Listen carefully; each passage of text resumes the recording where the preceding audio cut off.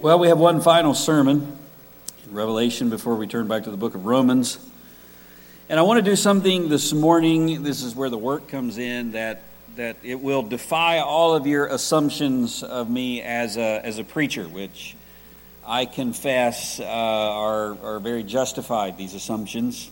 I know we normally walk through books of the Bible very slowly, and we attempt to squeeze out every last drop of truth that we can find, verse by verse. And some of you like to point out this slow, turtle-like pace.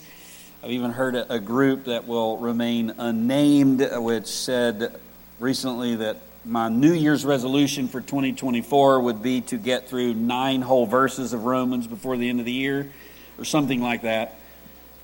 Well, buckle up this morning because we're going to preach the entire book of Revelation in one sermon.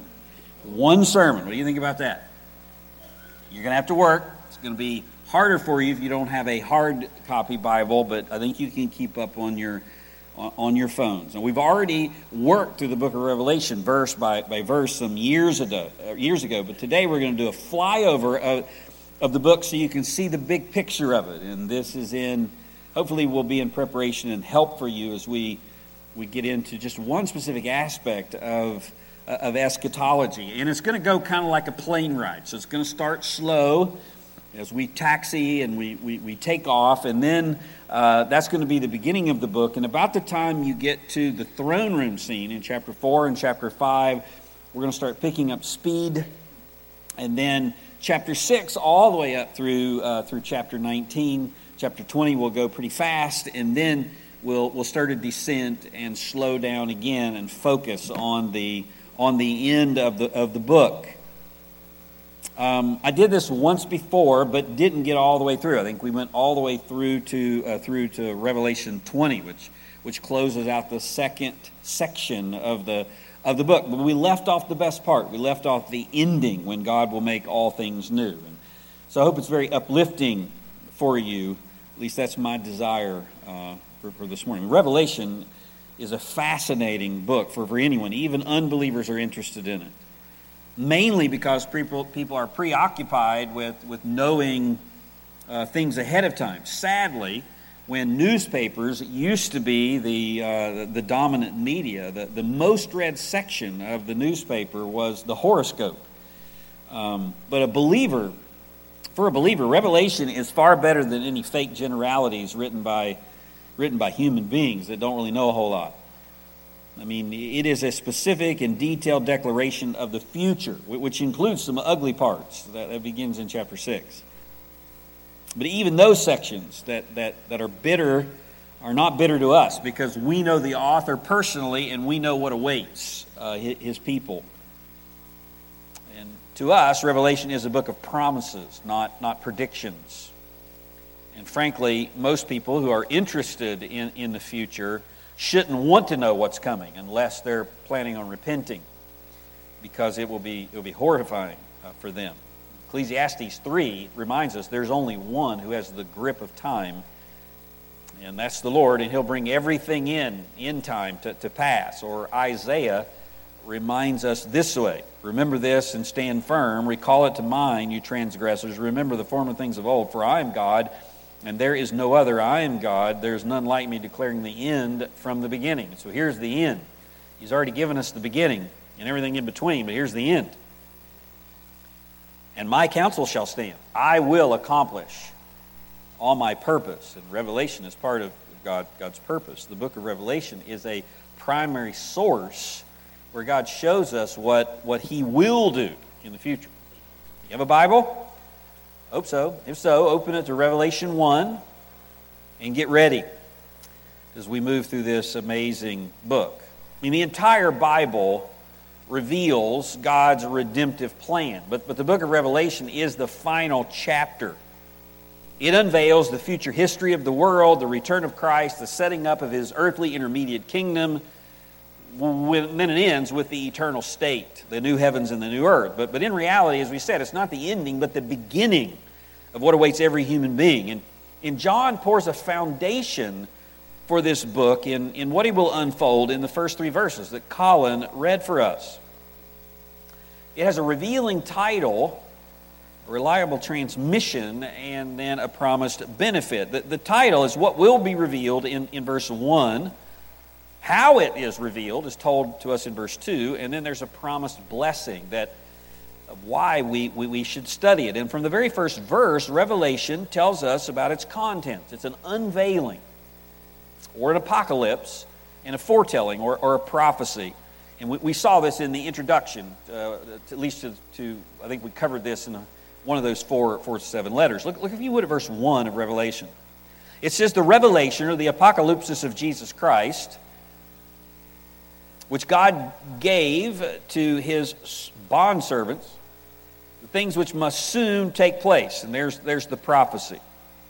Revelation means, apocalypsis means to make things visible, things that would be invisible or invisible, unseen, to be made plain. It's an unveiling or disclosure of what is unseen. It's used 18 times in the book. Revelation unveils, makes visible the unseen things that are going on to the church, what the church is engaged in and what it will be engaged in, at least up until the time it's taken out of the world. And it's so that we can see it, we can anticipate it, so it will bring us hope. And it's not an expert opinion. This is not John's expert opinion, somebody who walked with the Lord and knew the Lord maybe better than you. This is not his opinion. This is a divine disclosure of what is taking place and what will take place. That's the prophecy part. And it's also a prophecy. Look if you would at verse 3. Blessed is he who reads and he who hears the words of this prophecy and heeds the things which are written in it. So it's an unveiling and a foretelling, and a prophecy is not what you hear from psychics, people who claim to be able to see into the future. They often speak in riddles. That's not what God means. This is what God means. Prophecy is what must take place, what will take place, accurately declared beforehand. It's a precise foretelling of exactly what will come to pass. It's a divine look into the future. And so when you think of Revelation, think of those two things. An unveiling to make things clear, plain, you can see, and a foretelling of what is to come. And the bonus application is this is not just the future, but your future, which is why you want to pay attention to the God who reveals. He knows the unseen, and he's given us a dependable message in this book. So we can know and prepare. And we're on the plane now, and we're just taxiing. But there's a reliable transmission. Look if you would at verse 2. Who testified to the word of God and to the testimony of Jesus Christ, even to all that he saw. Notice how we received the book of Revelation. He tells us we received it. There's a divine author. This is not John, but this is the word of God. It's a trustworthy source, though, that brings it to us. There's God's messenger. And this man is a tested servant. John is on the Isle of Patmos because he's a trustworthy source. God presents how we get the book in this progression of reliability. It's from God the Father, given to Jesus Christ, reveal him. It's shown to his servants the things which must soon take place, and it's for us. It's made known to his servant John, who was a proven, faithful witness. And there's a promised benefit for those who study it. Verse 3. Blessed is he who reads and those who hear the words of the prophecy and heed the things that are written in it. Blessed is the one who reads, the one who hears, and the one who heeds. You don't just read it and hear it, but you actually listen to it. You submit to it. There's a promised blessing of hearing and heeding, the book of Revelation. And look at how John ends this opening salvo in verse 3. For the time is near. I mean, he's saying he's coming soon. So pay attention to what I'm about to say. And then after the intro, John begins to unfold the book. Here is the whole book of Revelation in flyover. Okay, you're looking at your little screen on the back of your seat, and you know that you're going from Roanoke to Atlanta or wherever it is. Here's the entire route. There's the prologue, the introduction. There's the pre-speech, verses 1 through 8. Then there's the things that are, that starts in verse 9, which is this vision of the Son of Man, the Son of God, that John gets, the letters to the 7 churches. That is what covers the things that are. So middle of chapter 1 through the end of chapter 3. Chapter 2 and 3 written to the 7 letters, these individual letters to the 7 churches. We covered 4 of those. Then it turns to the throne room scene. Chapter 4 and 5, the throne room scene, John sees generally what's in the throne room. And then chapter 5, he sees the one who's sitting and what's happening in the throne room. These are the things that shall take place after. Things in the future that are to come, the beginning of the future. That runs all the way through chapter 20. So after the throne room, beginning in chapter 6, all the way through chapter 20, you have Jesus who takes the deed, the title deed of the earth, and he begins to unfurl the scroll. He reads what's on the scroll, and it unleashes things on the earth. And that goes all the way up to bringing about the second coming of the Lord and his intermediate earthly kingdom. And then you get all things new, verses 21. So after the earth is done, now it's the new heavens and the new earth. All things are new. The new Jerusalem, new heaven, new earth. And then you have the after speech, which is the epilogue, the invitation, the application, the so what of Revelation. So the prologue is the greeting, if you will, to the 7 churches. John lays the foundation in verses 1 through 3. This is what's coming, where it came from, how it got to us. And then there is a greeting to these 7 churches that are receiving the letter. Look at verse 4 of chapter 1. John to the 7 churches that are in Asia, grace to you and peace from him who is and was and who is to come. I mean, the things that are. John covers the vision of the Son of Man in verses 9 through 20. These are the things that are. He sees the vision of Christ in heaven while he's on the earth.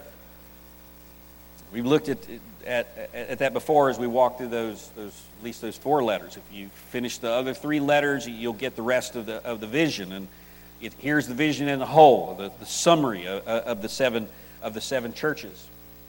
John identifies the sender of the letter, the receiver of the 7 churches, and grace and peace. He has to say grace and peace because he knows what's coming. It's terrifying, and it's from the Trinity. The messages in the letters are not only for these churches, but all churches of that day. Of course, for us, because Revelation is inspired Scripture. It's not something to just leave over here in the dust on the prophetic shelf. It's something for us to read and to understand and know. Each church was to hear the specific message to it, but then also consider what God was saying to the rest of the churches. And in verses 12 through 16, John sees a vision of the sender of the letter, and it causes him to fall on his face like a dead man. John's response to the vision. Now we're on the runway, and we're about to accelerate. John's response to the vision of the exalted Son was overwhelming fear, overcoming worship, and overflowing service. Look at verse 17. He sees the vision. He says, I saw him. I fell at his feet like a dead man. He placed his right hand on me, saying, do not be afraid. I'm the first and the last. He falls as if dead, and he falls at this one's feet. And then he rises and writes in verse 19. In verse 19. It says, therefore, write the things which you have seen, and the things which are, and the things which will take place after these things. He's instructed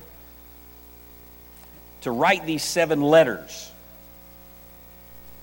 And he begins to write the 7 letters, and now you're put back in your seat as you feel the plane begin to accelerate. There's the loveless church. We looked at the persecuted church. We also looked at that one. The compromising church, the one flirting with compromise in Pergamum, and then Thyatira, the corrupt church. We did not cover Sardis, the dead church, Philadelphia, the faithful church, and Laodicea, the lukewarm church, which you probably remember. I'll spew you out of my mouth. That takes us through chapter 3, and now the wheels have left the ground. Next, John sees in chapter 4, he gets a vision of the very throne room of God, off of the earth and into heaven, and he sees the transfer of the title deed of the earth. And there's 7 scenes of the throne room in chapter 4. look if you would at chapter 4, verse 1. It says, after these things that he writes about on the earth, after these things I looked, and behold, a door standing open in heaven. And the first voice which I heard was like a sound of a trumpet, saying to me, come up here, and I will show you what must take place after these things. So John sees an open door. He gets a vision into the very throne room of God, like Isaiah got, like Ezekiel got. I mean, what would you look at if you got to see into heaven? Well, you would look around and you would note whatever you saw. In chapter 4 is this where John sees the accessories of the throne room, everything in the throne room and what is going on. But his eyes focus on the centerpiece of the throne room. And what he sees in the centerpiece is what's happening. John sees all of the background. Verse 5, out of the throne comes flashes of lightning and sounds and peals of thunder, and the 7 lamps were burning before the throne, and he sees creatures bowing before the one sitting on the throne. Verse 8, they're saying, holy, holy, holy is the Lord God, the Almighty, who was and who is to come. And living creatures are glorifying and giving thanks. And the 24 elders are falling down, cast their crowns before the throne, saying, worthy are you, O our Lord and God. And verse 11, to receive glory and power and honor, for you created all things, and because of your will they existed and were created. He's looking around, he's taking it all in. And then in verse 5, chapter 1, he says, I saw in the right hand of him who sat on the throne a book, a scroll, and written inside and on the back, sealed up with 7 seals. So he's looking around, and his attention is gathered to the one who sits on the throne, and there's something going on. The one who sits on the throne picks up a scroll and stretches it out, and an event is about to happen. It's brought into focus here in chapter 5, the vision of Christ's right to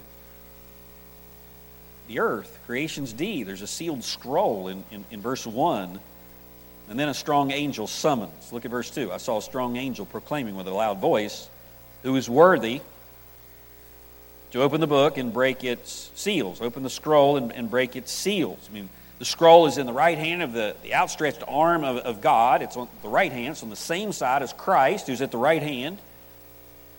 And the scroll's importance is very clear because it has 7 seals, not just 1 or 3, but 7.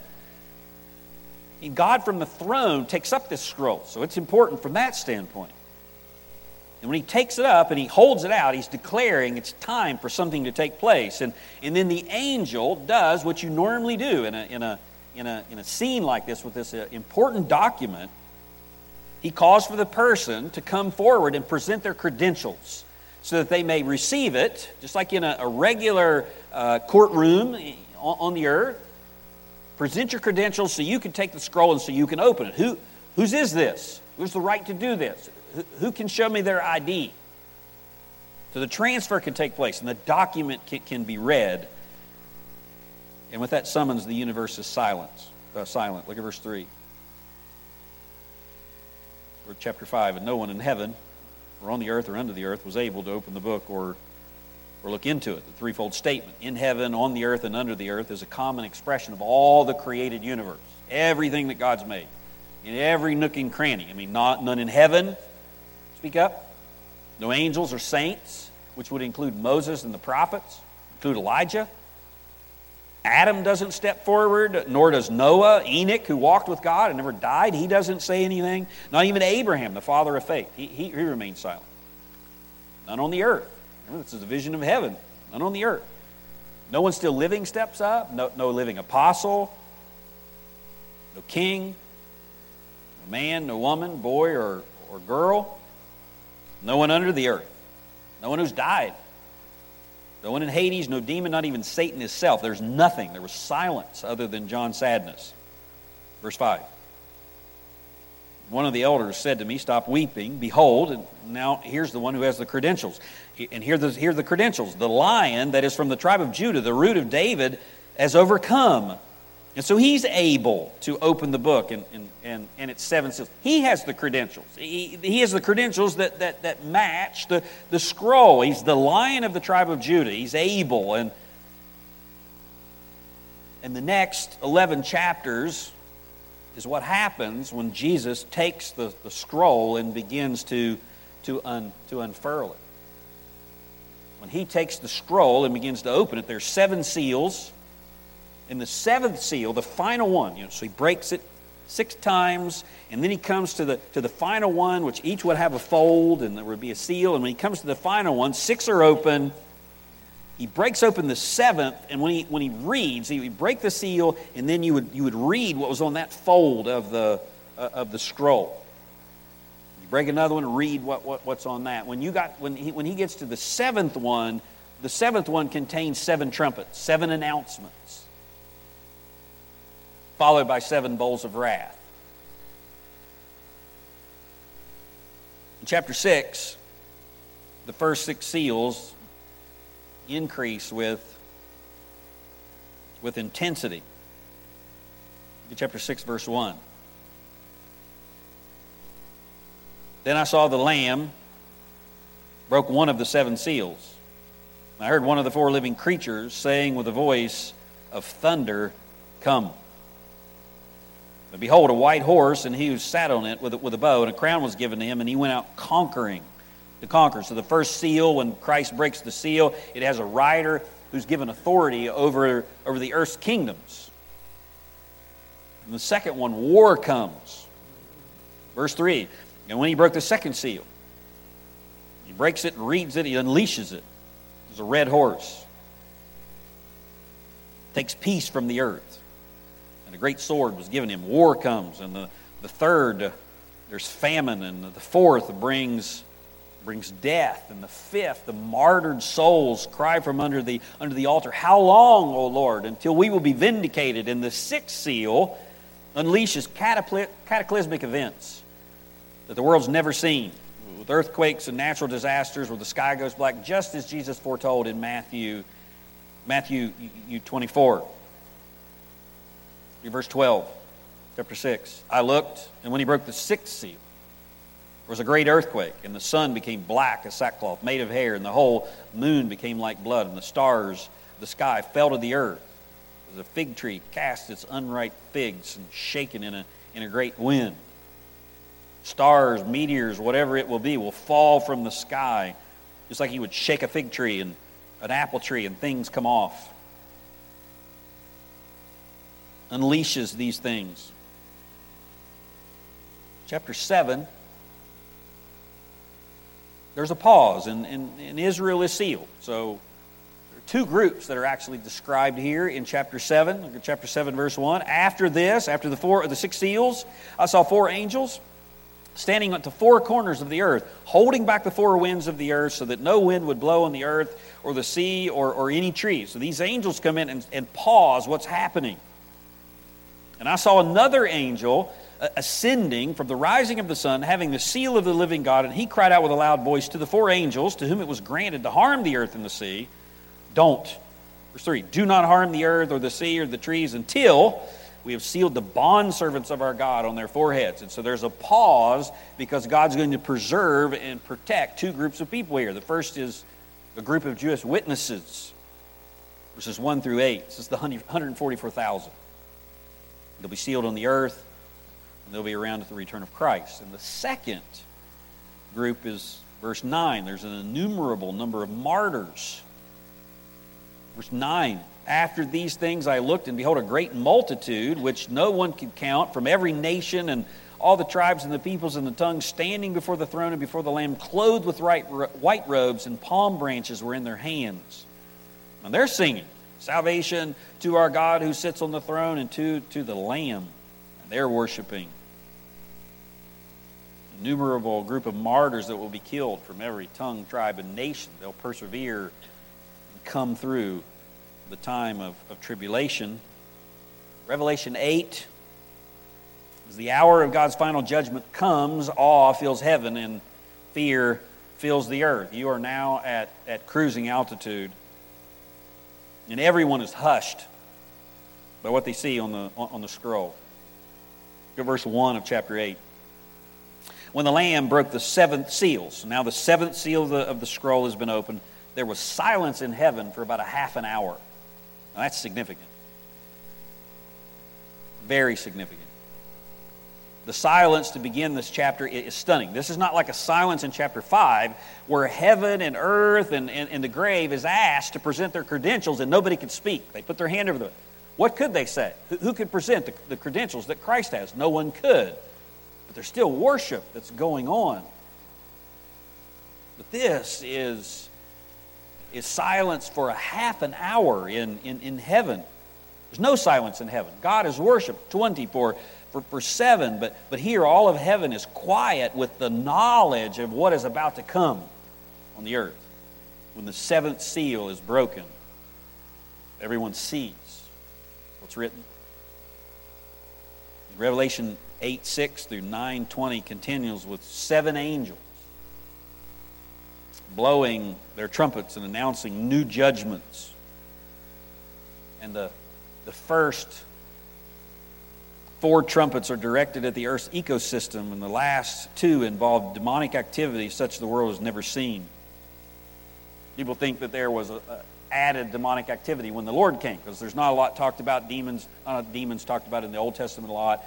There's not a lot in the epistles, but there's a lot in the Gospels. So that must have been, people assume, an increased phase of demonic activity, and that's not the case. This is just a time when the Son of God himself was walking the earth, and demons are revealing themselves, exposing themselves, and he's proving who he is by doing that very thing. But here there is an increase of demonic activity.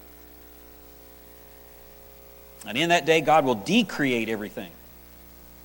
Just as he spoke it and created it in the beginning, he's going to decreate it, and then he'll create a new heaven and a new earth, which will last forever. Now, the divine destruction of the 7 trumpets is seen here in Revelation 8, beginning in Revelation 8, verse 6. After the silence, a third of the earth is burned. One third of the earth is burned. 1/3 of the earth is bloodied. Verses 10 and 11, 1/3 of the earth is embittered. It's rendered useless. 1/3 is blackened. Verses 12 and 13. Just like with the seals, there's a pause before the final 3 are unleashed. Look, if you would, at verse 13, chapter 8. Then I looked and heard like an eagle flying mid-heaven, saying with a loud voice, "Woe, woe, woe," emphasizing the 3, like we just sang. Holy, holy, holy. This is woe, woe, woe to the inhabitants of the earth because of the remaining blasts of the trumpets. I mean, if what has come is not bad enough, the remaining blast that the 3 angels are about to sound are far worse. And the next 2 trumpets involve satanic activity such as the world has never seen. 5th trumpet will bring intense torment. All of the earth's unsaved population at this point will wish that they could die, but find no relief. They'll cry for the rocks to fall on them. Chapter 9, verse 1, the 5th angel sounded, and I saw a star from heaven which had fallen on the earth, and the key of the bottomless pit was given to him, and he opened the bottomless pit. Smoke went up out of the pit like smoke of a great furnace, and the sun and the air were darkened by the smoke of the pit. And then out of the pit came locusts upon the earth, and power was given to them. Scorpions, it's demonic activity. The 6th trumpet, 1/3 of those inhabitants on the earth will die, like in verse 13 of chapter 9. Then the 6th angel sounded, and I heard a voice from the 4 horns of the golden altar, which is before God. I mean, how would you describe some of these visions you're seeing? You're John. One saying to the 6th angel who had a trumpet, "Release the 4 angels who have been bound." 1/4 or 1/3 of the inhabitants die, and Satan himself is the one who carries it out. And now, before God unleashes the full wrath in his bowl judgments, he pauses again in chapter 10. It's the calm before the final storm. This is like an interlude, if you will. This is like a horror movie that's real, that's so bad, God gives us pauses in the middle of it so we can take it in because it's just too much. There's a calm before the final storm. There's this mighty angel in this little book, this little scroll, where John is symbolically told to eat it, meaning take it in, but seal it up. There's this thunderous message and solemn oath, and then there's this strange command at the very end where John is told to prophesy again concerning many peoples and nations and tongues and kings. Look at verse 11. And they said to me, you must prophesy. It ends with a command. You must warn. You must warn again. Many peoples and nations and tongues and kings. How gracious our God is to continually warn us of what is to come. Those who are not right with Him. There's bitter judgment coming because it's so horrible. And in chapter 11, the final scene in the drama is set, and John sees this future temple that will be rebuilt at least in some form before the tribulation period. Spoken of in Ezekiel, he sees two witnesses that are going to proclaim God's message until the Antichrist takes his place in the second half of the tribulation. And so there's going to be a gathering storm and a witness that's happening. All of these horrible things happening on the earth is going to give rise to this one leader that you'll see later that will be able to calm the earth, and the religious system will be there affirming him, and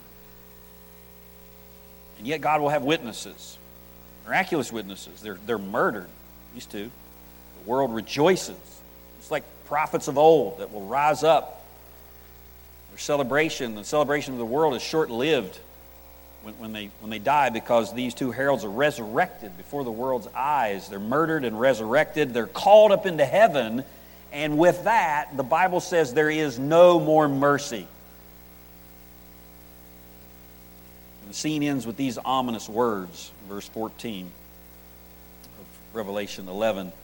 The second woe is past. Woe, woe, the second woe is past, and the third woe is coming quickly. And in chapter 12, John sees a vision. Very peculiar sight. It's a great conflict in heaven that spills over onto the earth. It's a conflict that's been going on from the very beginning, even before creation. But as God has worked His plan of redemption, Satan has worked against it. He sees a shining woman, which is Israel, who gives birth to a king, who is Christ, and they're both pursued by the great dragon, being Satan. There'll be a great conflict in heaven and in the earth, and there's the symbol of the woman and the dragon with the tail and this vision of kingly beasts. Again, how would you describe something? You would describe it with symbolism, but you can clearly see, based on what John says, who he's talking about here. There's a final conflict that's coming in heaven. There's a confirming voice from heaven in verse 10. And then there's this protection of this persecuted woman. God will protect His people. Satan has conducted a long war against God, and that'll find its final climax here. Chapter 13 shows the details of what happens next. This is the second half of the tribulation period. All of these woes, these seals, and these trumpets that are coming from God upon the earth sets the stage for Antichrist to be able to take control in a system that's there. And then he takes control and reign. It's the climax of his war. And here he's brought down. Verse 13 shows the details of what happens next. It's the rise of the Antichrist, who has governmental authority, and his apostate church that helps deceive the world. The world system and apostate religion shows this blasphemous beast in the first 10 verses, and then the religious system. Always a world under the influence of Satan, and now he'll have a death grip on it. He's always had false religion all the way back from the Tower of Babel. That's what's happening in the Tower of Babel. False religion is instituted. The target of both of the world system now and this religious system is believers those who are converted during the tribulation period, and the Antichrist identifies his enemies by a mark, the mark of the beast, which is found in this chapter. During the tribulation, there will be a world leader who will rise, who's empowered by Satan, and all the world will follow after him. Who will that be? I have no idea. When I was growing up, it was Mikhail Gorbachev. Well, obviously it wasn't him, was it? Barack Obama. Well, he's not dead yet, but I don't think it's him either. I'm not sure he would be able to do that. He'll bring the unbelieving world together under one world rule, blaspheme God, attack his followers, have the backing of counterfeit religion, which helps deceive the world and causes its people to worship this world leader. And Revelation 14 reveals then the victory of the Lamb. It's another one of those pauses. It's a pronouncement of the enemy's judgment. Chapter 14 is not in chronological order. It contains a series of future proclamations, hope-building promises that haven't happened yet, but they're about to take place. It's like, again, this is so bad, the Lord inserts this. Remember what's coming right here in chapter 14. The Lamb and his followers are introduced. Verse 1 of chapter 14, I looked, and behold, the Lamb was standing on Mount Zion, and with him 144,000. Then the coming judgment of the Son of Man in verse 14. Look at verse 14. Then I looked, and behold, a white cloud, and sitting on the cloud was one like the Son of Man, having a golden crown on his head and a sharp sickle in his hand. And another angel came out of the temple, crying with a loud voice to him who sat on the cloud, "Put in your sickle and reap, for the hour to reap has come. Behold, the harvest of the earth is ripe. It's time." In Revelation 15, John sees a final vision of these seven great angels holding the final bowl judgment. The seals, the trumpets. The final trumpet then brings the announcement of what's coming next. Chapter 15 is like a trailer for an upcoming horror movie, only this is no movie. It's the just wrath of the Almighty God poured out on the earth in the final days of tribulation. Chapter 16, the bowls are being poured out upon the earth, and they come in rapid fire. They come without relief. There's pause and this is just, it comes. Each bowl gets stronger and stronger until the seventh finishes the wrath. They're all plagues. They're all the final plagues, and they're called forth from the seventh trumpet, and they conclude the seventh seal from the scroll that Jesus is opening. And at the end of these plagues, the Lamb will be able to read the full scroll. And we'll get to see exactly what's there. I mean, all of this is preparation for what's actually on this final page where he gets to declare the future of the earth. And what John sees in chapter 17 and 18 is the fall of the world system and how that crash happens. If you read chapter 17 in detail, it's the doom of Babylon. It's religious Babylon that falls. So the world's religions that are counterfeit fall in chapter 17. And then commercial Babylon falls in chapter 18. The master is the beast. The participants are the kings of the earth. And the economic and geopolitical kingdoms that are against God. And his people finally come crashing down. You think about the world today. I mean, different cultures, different leaders, some capitalistic, some communistic, some good, some attempting to do evil. They'll all come together, but still have distinctions. They'll be under one ruler and one purpose. And this is both coming down. And now with the armies of the world gathered after the seventh bowl, everything is ready for the coming of Christ as King. The final earthly battle. And with that, John hears hallelujahs in heaven. The doom of Babylon, the victory of the Lamb, Babylon falls, and all of its lament. And then chapter 19 reveals the return of the King. So after the seals, the trumpets, the bowls, This judgment being declared, chapter 19, we go back to heaven. It reveals what's about to happen, and heaven is rejoicing again. They're rejoicing at the coming kingdom of our Lord. And what follows is then the new heavens and the new earth after this intermediate kingdom. I mean, the order of Revelation is explicit. First Christ comes, then he sets up his intermediate earthly kingdom, and then comes the new heavens and the new earth. But chapter 19, heaven hears from these four groups before this battle on the earth. So you go back to heaven, and there's a hallelujah. Look at verse 1 of chapter 19. After these things, I heard something like a loud voice of a great multitude in heaven saying, Hallelujah. There's the first one. Salvation and glory and power belong to our God, because his judgments are true and righteous. And he has judged the great harlot who is corrupting the earth with her immorality, and he's avenged the blood of his bondservants on her.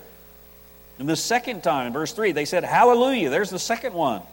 Her smoke rises up forever and ever.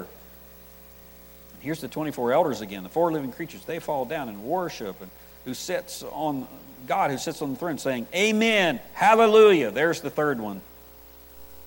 And a voice came from heaven saying, Give praise to our God, all you his bondservants, you who fear him, the small and the great. And then I heard something like a voice of a great multitude, like a sound of many waters, like the deafening sound of Niagara Falls, like the sound of many peals of thunder, saying, Hallelujah.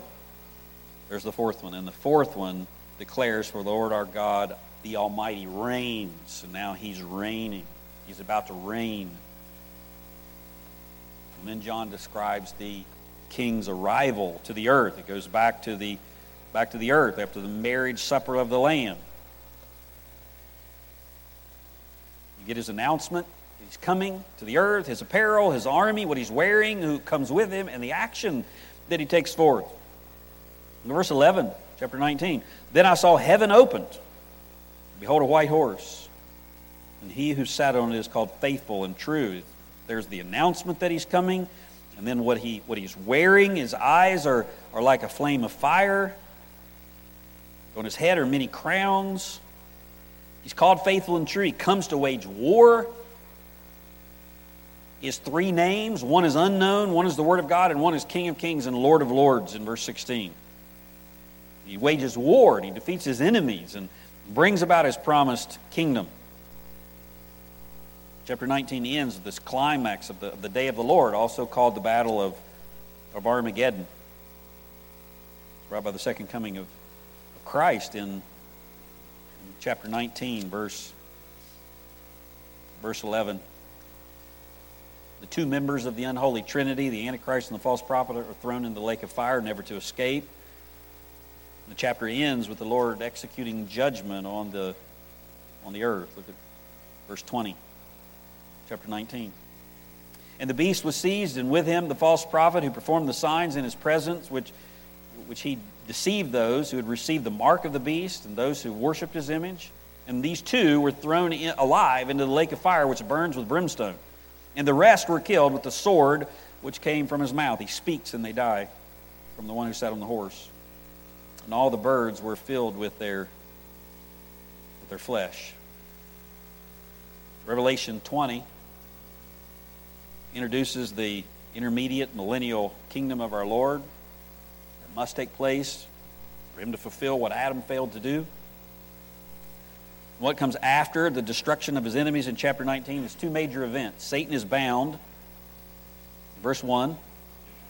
Chapter 20, verse 1. Then I saw an angel coming down from heaven holding a key of the abyss and a great chain in his hand. He laid hold of the dragon, the serpent of old, who is the devil and Satan, and bound him for 1,000 years. Threw him into abyss. And then the kingdom reigned with the saints. Verse 4. Then I saw thrones, and they that sat on it, and judgment was given to them. And I saw the souls of those who had been beheaded for the testimony of Jesus. Here's the kingdom reign, and the saints ruling and reigning with Christ. And John gives the kingdom's chronology and God's character and God's covenants, and it all points to this kingdom, the earth, where Christ will reign. And finally, at the end, Revelation 21 through 10, there's this last rebellion in verse 7. Satan is freed, raises an army, he's engulfed, and then the eternal end of the devil in verse 10. And the devil who deceived them was thrown into the lake of fire of brimstone, the beast and the false prophet. Where they are, they'll be tormented day and night forever and ever. I mean, John's heart must have soared when he got here. He receives this part of the vision. I mean, think of John. He's on Patmos. He gets these letters. I mean, these are mundane letters compared to what he's about to get. It's not mundane, though, because he sees this vision of the one who gives it. He gets to see into the very throne room. He sees this title deed transfer. And then he sees Jesus himself begin to break open the scroll and reveal it, and unleashes all of these things on the earth. And he has pauses throughout, and all of that sets up this coming of Christ, the second coming, and now his kingdom. And it's finally arrived as a Jewish apostle. I mean, he's literally sang the songs of Zion himself, probably remembered Isaiah 2:3, which says the capital of the kingdom is going to be Jerusalem. And he has in his mind Isaiah 2:4, which says that in that kingdom there will be no more war, after seeing all of this war on the earth. Righteousness will reign there, Isaiah 11. And every Jewish boy would have known Isaiah 11:9, which is a summary of the blessings of the kingdom that John is now seeing. They will not hurt or destroy in all my holy mountain, for the earth will be full of the knowledge of the Lord as the waters cover the sea. I mean, he sung Psalm 72 that describes the results. This heavenly king, what he's going to bring, righteousness and abundant peace and a flourishing earth and the knowledge of the Lord everywhere. It'll be everywhere, and there'll be no devil. John saw that Christ will reign with absolute power over the whole earth, and in his kingdom, it will be what God intended in Eden.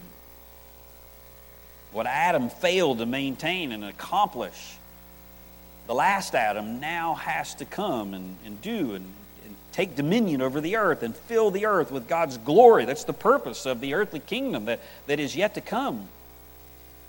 Israel will be rejoined to God and transformed from the unfaithful wife to the one who loves and obeys her husband. And the Gentiles will share in the blessings of peace and joy and prosperity for 1,000 years. But as high as John was flying at this moment,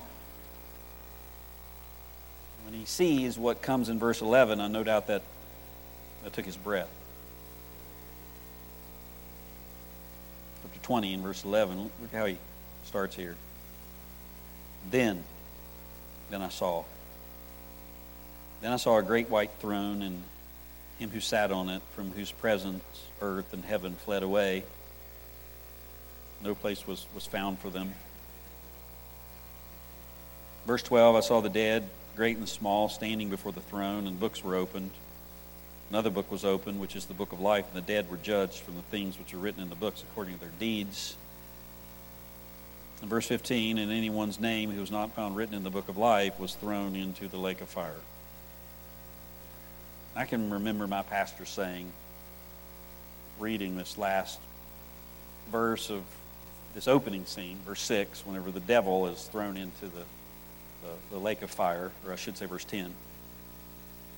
He's like, I want to be there. I want to watch God throw the devil into the lake of fire. That rascal, you should remember him saying that. And as joyous as that would be, the pain and the blasphemy that he's brought, pain to saints and blasphemy to God, I don't think John's rejoicing here when he reads verse 15 that anyone who was not found written in the book of life was thrown into the lake of fire where Satan is. Hell's prepared, the devil and his angels, but sinners that reject Christ go there. There's the judgment tribunal that's established. That's what he sees. He sees the wicked dead evaluated. He sees their sentence executed, and what comes next after this horrifying scene is glorious. It's beyond your comprehension. Even with John's help here, he sees God make all things new. He sees what we would call heaven, which is a new heaven and a new earth. The Bible refers to heaven more than 500 times. You realize 50 of those times is in the book of Revelation. Revelation talks of heaven 50 times. And now John gives us a picture of that heaven which is coming. And he begins with these four features of the new creation. There's a new heaven and a new earth. If you would, at chapter 21, verse 1. He says, "Then I saw a new heaven and a new earth, for the first heaven and the first earth passed away." See the new city in verse 2. "I saw the holy city, New Jerusalem, coming down out of heaven from God, made ready as a bride adorned for her husband." It's beautiful. There's a new union in verse 3, and they're new citizens. The Bible uses the term heaven three distinct ways. You do the same thing. There's the sky, or the earth's atmosphere, the blue part, if you will, where the birds fly. You say, well, the birds fly through the heavens. The second is the black part, space, and all of its expanse, where the stars and the moon is. That's the second way we use heaven. But then we use heaven as the dwelling place of God. That's what John's talking about here. Heaven is a real place. It's not Zen or enlightenment or some other perversion. I mean, John sees it. He saw the new one and he saw the old one. The old one's done away with. I mean, God will create a new realm for his people to dwell in. And that's what John sees first. It's new, not just new as in next, but never before. That's what that word means. It's new as in never before. It's not a reworking of old creation. There's some aspects of the new one that are like the old, but it's not any part of the old. It's a brand new creation. How do we know that? Because John clearly says the first one passes away. And 2 Peter chapter 3 tells us how it's going to pass away. It's going to melt in fervent heat. And God provides us new capitals. There's a new city in verse 2.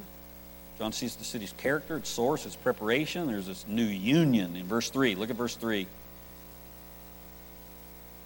"And I heard the voice of the throne saying, 'Behold, the tabernacle of God is among men, and he will dwell among them, and they shall be his people, and God himself will be among them.'" There's a lot of repetition there.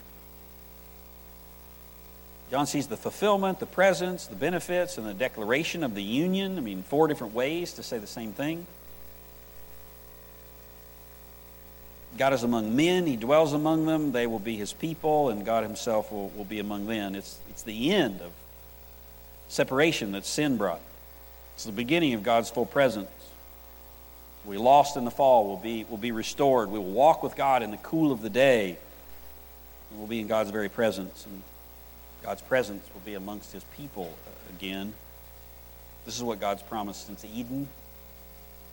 It's come to pass in stages. Here's the final stage. Verses 9 through 26 gives the description of the heaven's city called the New Jerusalem. Sees the name, the foundation, its perfect dimensions. I mean, John sees the city as a whole descending from heaven, radiating with the glory of God. It's so brilliant and light and splendor that John can hardly look at it. John sees the walls of the city, the 12 gates, and in bedrock, they're holding up its 12 foundation stones. The city itself is so massive that John has to squint to see its end. The city is perfectly square. It looks even closer, and its walls were covered with jewels like jasper. There are 12 gates of pearl. You sung about this, I would guess. Don't look beneath the gates of pearl. Don't look on the streets of gold. Don't look by the walls of jasper, nor among the many sights untold. Where will you be? You'll be at the feet of Jesus. You'll be in the middle at the city center. And there the Lord God Almighty and the Lamb is there. John finally gets to look inside the city. It's like the throne room. He sees around. I mean, he's taken in by what he sees. And finally, though, his eyes look toward the center of the city. And what does he see? Verse 22. John says, "I saw no temple in it." So looks to the center. The temple would have been the center of any Jewish city.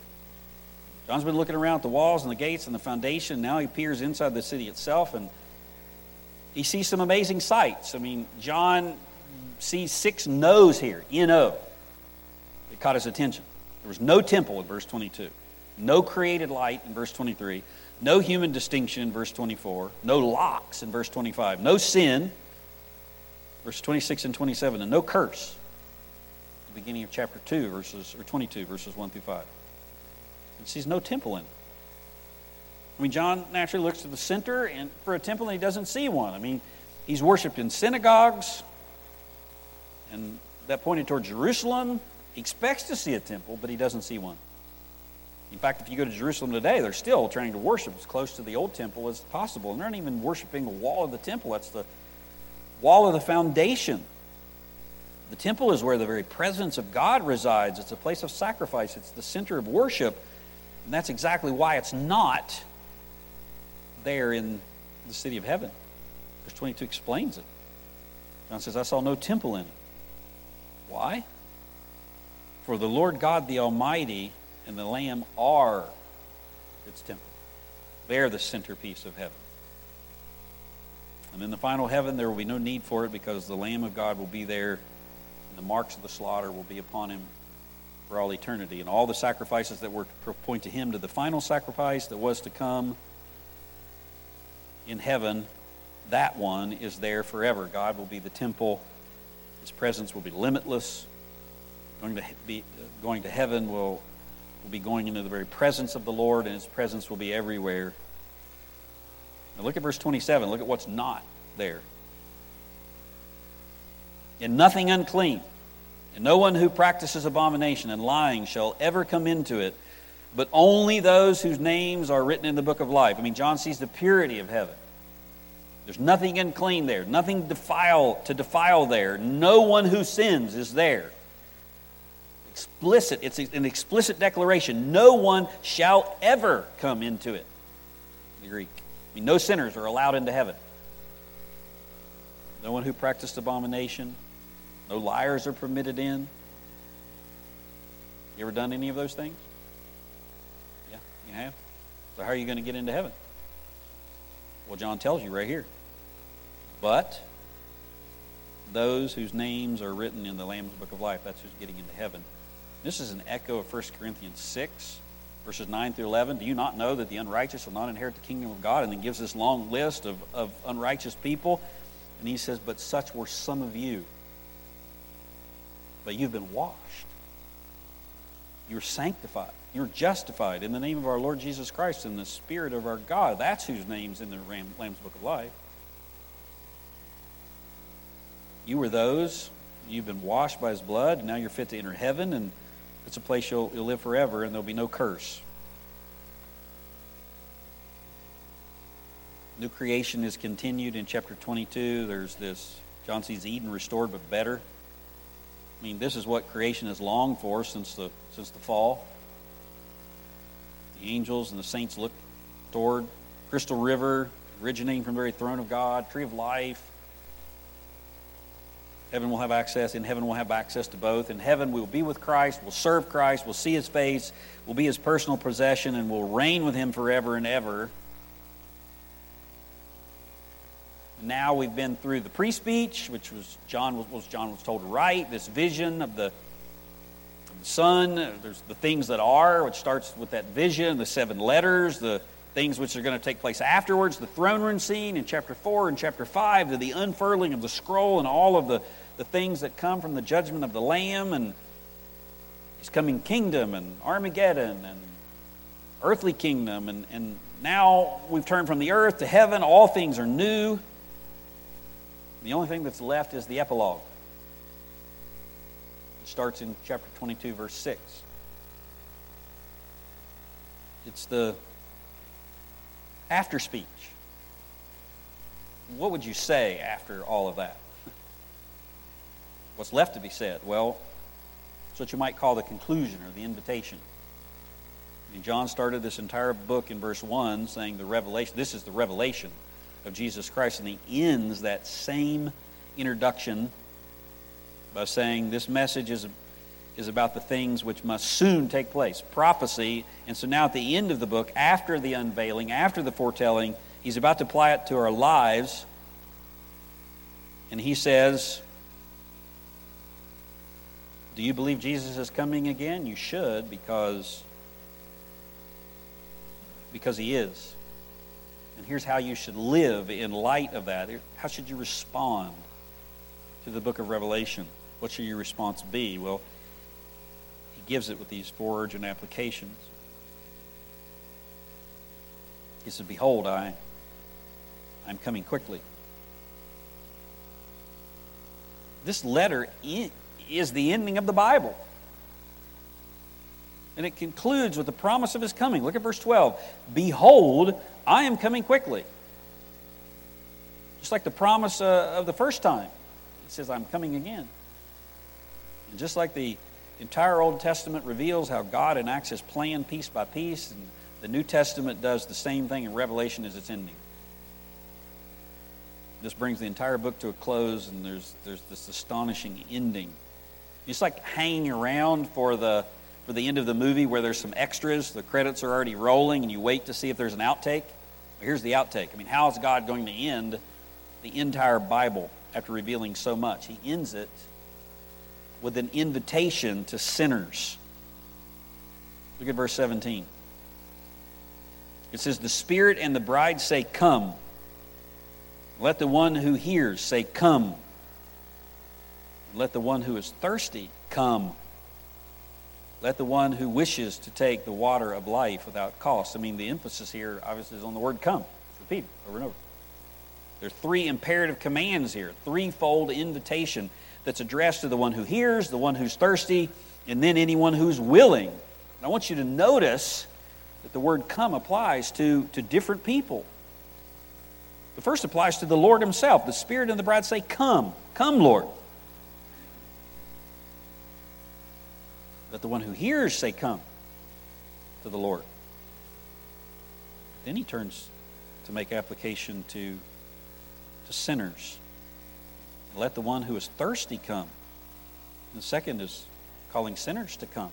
And notice it's the same language that you would see in Isaiah 55. "Ho, everyone who thirsts, come to the waters. You may, and you who have no money, come buy and eat. Come buy wine and milk without money, without cost. Come if you're willing. Come if you're hungry and thirst for righteousness. Come without payment. Come with repentance." I mean, where is the thirsty person then called to come?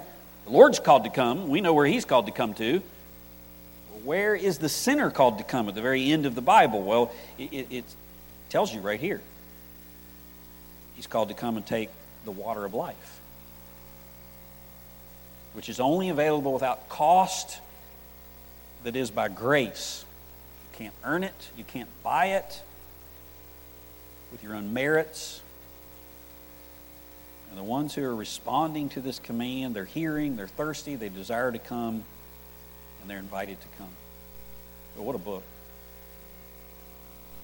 Now, if God cares enough to reveal that much in that much detail and preserve it even until today and end it in that way with another invitation for you to come to him, do you think he cares about you? You think he's going to preserve you? Think he's going to see his church through the trying times that are coming? You better believe he is. You better believe he does.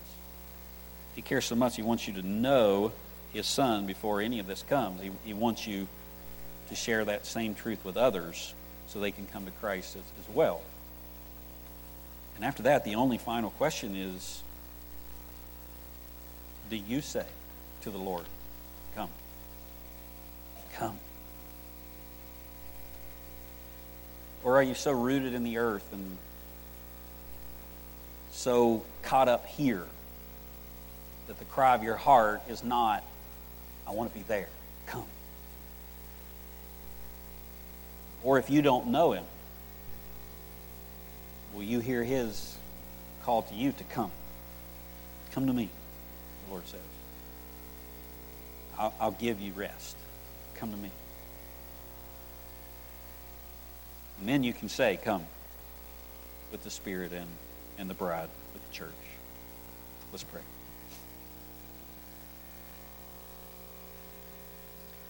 Lord, I give you thanks for your truth.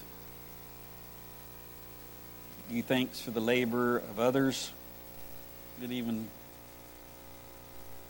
help me understand what you say. I am a simple man, but I believe your book.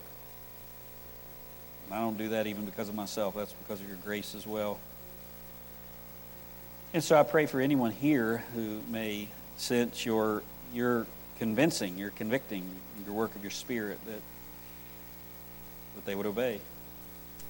And I pray for every Christian, we would long for your coming. Help me, Lord, long for your coming. Wash me clean. Keep me clean of daily sins that would clutter up around my feet. It won't change the outcome, but it will keep me from serving you well. Keep us, Lord, from setting our affections on the things on the earth. Help us to set our affections on the things above. Help us, Lord, to live this new life that's now yours by faith in the Son of God who loves us and gave himself for us. And help us to stand, persevere, no matter the little details that unfold that we're unaware of. We know how the end